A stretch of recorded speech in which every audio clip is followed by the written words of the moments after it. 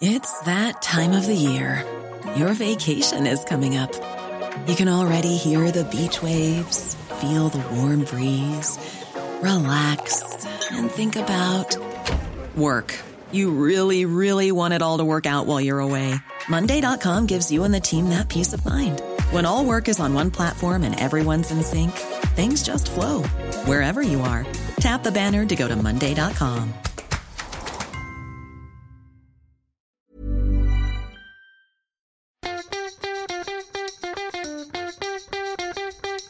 From Barangaroo Studios, the AusBiz COB is the key stuff you need to know about the day in business and finance.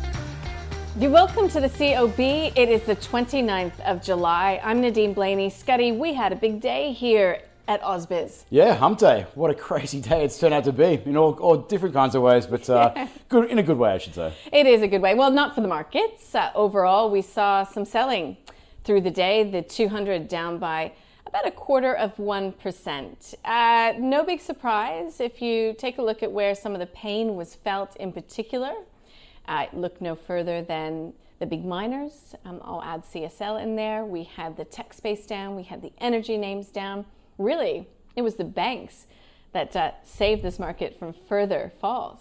Yeah, so the APRA was out with some information, some advice, or should I say requirements when it comes to dividends moving forward. Now, some people are saying that may have contributed to the move, but I do look at what was happening in Wall Street overnight. Banks performed quite well there. Yeah. In fact, a lot of those reopening sectors performed well. As for the actual reason, I couldn't tell you that there was no breakthroughs when it came to coronavirus or promising signs, but alas, that was enough to go and boost that sector overnight. Yeah, certainly so. We saw TCL up, we saw Brambles up, we saw a few names there, even in the REIT space here in Australia. But I'm burying the lead, which I don't normally do, I've got to say. Rio Tinto. I do all the time. Finished the day down by 0.8%, but it finished up trade here in Australia prior to the release of the half-year report in London. So I'll just quickly, not assuming everybody has seen it in detail, run you through some of the figures. So when it comes to net profit, it saw a 20% fall in net profit. Really, the company is balancing really high iron ore prices, again, against the global backdrop. So the net profit came in at 3.32 billion. So that was down from 4.13 billion. It was under estimations, but it wrote down in the same period a year earlier its investment in the Oyu Tolgoi copper deposit in Mongolia. So that's what's behind that, and then the underlying earnings that hit $4.75 billion. So that actually did beat the forecast for underlying earnings. But what we'll most likely be talking about and what the market will be digesting is the dividends. So it did lift the dividend payout to $1.55, and that's despite that 20% fall in net profit. Importantly as well, the company did reaffirm its production targets through 2020. But it does list a few, real risks out there. You've got to say, while we are seeing strengthening demand in China, we are seeing a slower economic growth in China than we have been used to. So the CEO, Jean-Sébastien Jacques, is saying he's quite cautious about the outlook, particularly for copper.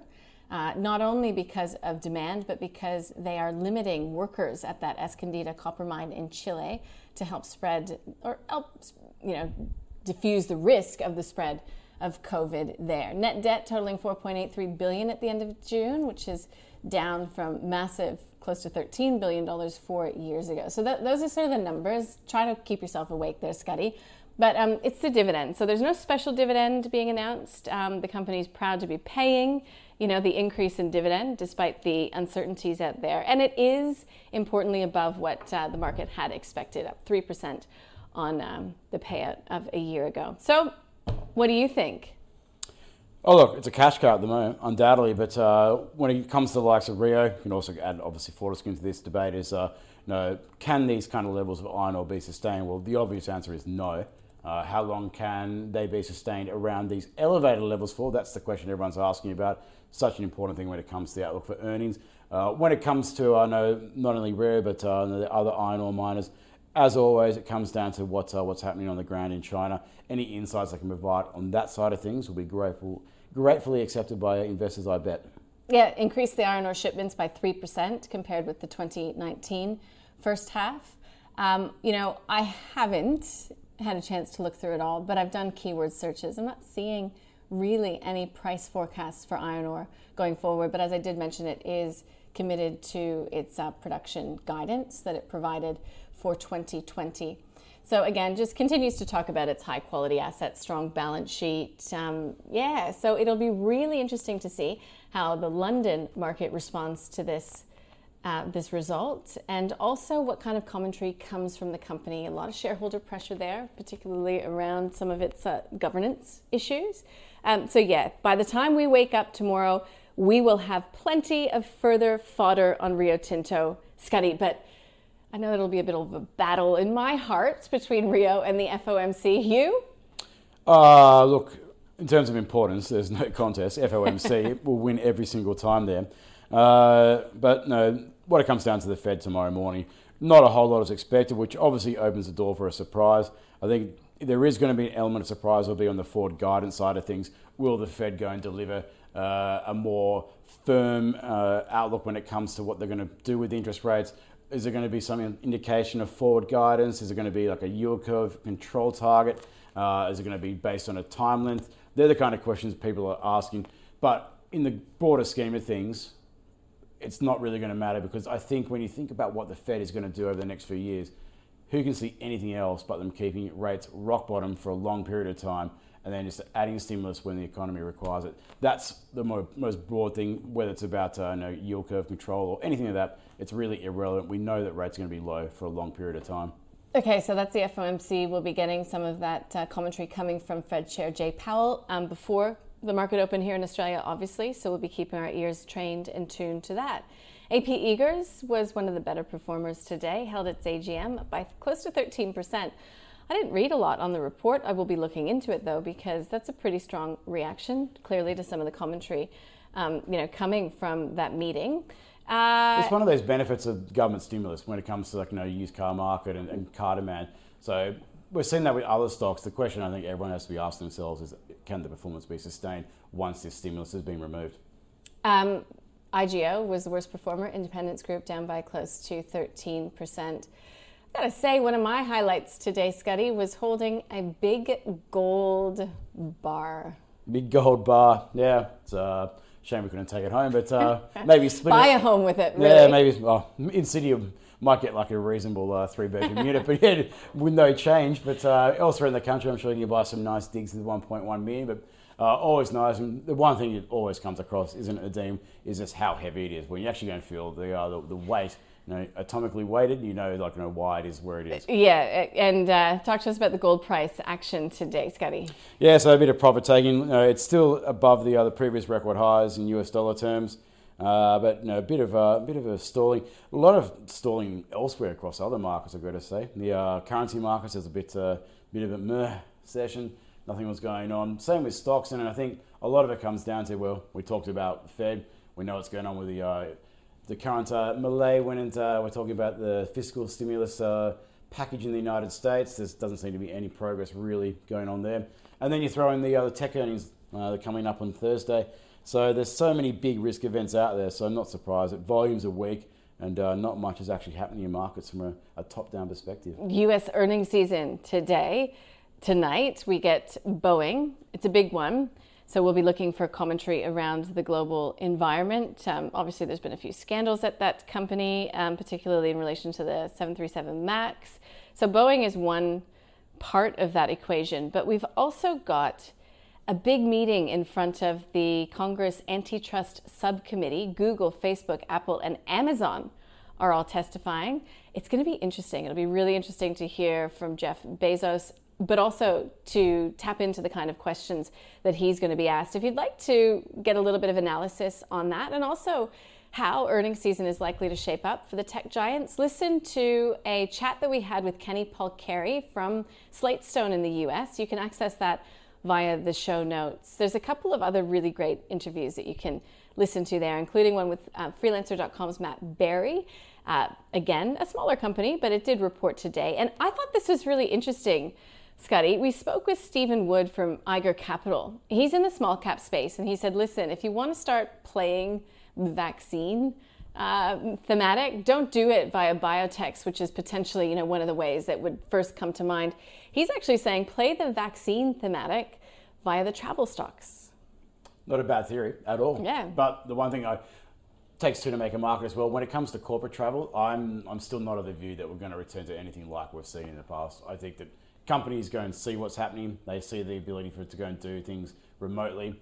The days of flying business class and getting put up in a business hotel, whilst it's lovely to go and do it when you do it occasionally, I think I'm not of the view that that's going to go back to anything that we saw pre-COVID anytime soon. Okay, so if you would like to know what companies he is recommending, and it is not the obvious, it's not Flight Centre, it's not Webjet, you can listen to that video via the show notes. Temple of Webster was the stock of the day. TPW is the ticker code. It reported yesterday, down by 3% today. Kashi sat down with Julia Lee from Berman Invest. Here's what she had to say.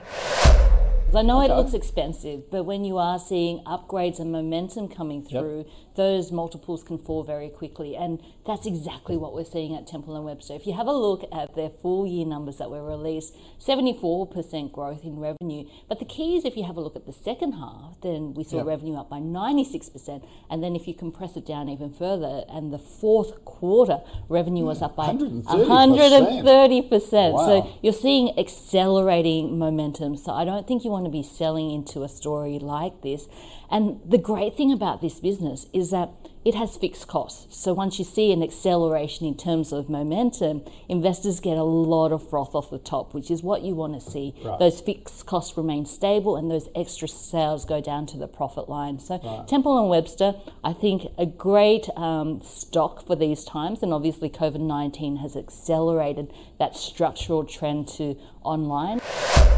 What matters today is what is it worth today? What are my earnings like going forward? So from an enterprise value to EBITDA, so sort of like a PE kind of multiple, it's about 25. That's not crazy for a company with 130% sales growth in the final quarter and a lot of operational leverage in there. So it looks good. Do need to bear in mind though that there's probably been a bit of a sugar hit from people not being able to get furniture in the traditional way.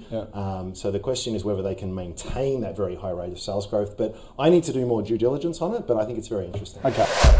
And that was Andrew Page from strawman.com finishing the thoughts there on Temple & Webster. So we've got building approvals data, 11:30 tomorrow. Scotty, not likely to be market moving. No, it's as volatile as a cat on a hot tin roof. When you go and add in the volatile higher density components to it, it's almost impossible to go and predict month-to-month movement. So just don't. It's not even any point. So use the trend figures and keep an eye on what's going on with the standalone dwelling approvals. That gives you some better insight as to the overall trends and what's happening. All right, noted on that front. We've got Howard Silverblatt. He's from S&P Dow Jones Indices, and he's going to be joining us in the Upshot at 8:10 a.m. He will be going in depth on U.S. earnings season and the reports that come through the overnight. Really looking forward to that one. He is solid. Also, we'll be speaking with Nathan Sheets. He's chief economist at PGIM. So key takeaways from the FOMC meeting right from New York. Chris Stott, CIO at 851 Capital. So small caps in particular at 10:20, I should say. Looking forward to that one. And we will be speaking with Fraser McLeod at Shaw & Partners at 4 p.m. Scotty, to wrap the day. We'll have a couple of those company reports to mention. Genworth is out with half year. We've got CIMIC as well. Macquarie's got its AGM. Yeah, we've got Macquarie AGM, and actually I should mention we'll be bringing you to that live because it's a webcast. There are silver linings in this COVID scenario. It's been a little bit easier to not have to send cameras to these places. It's all being done for us. So looking forward to tomorrow, Scotty. As per usual, it's Thursday. Looking forward to it. See you then.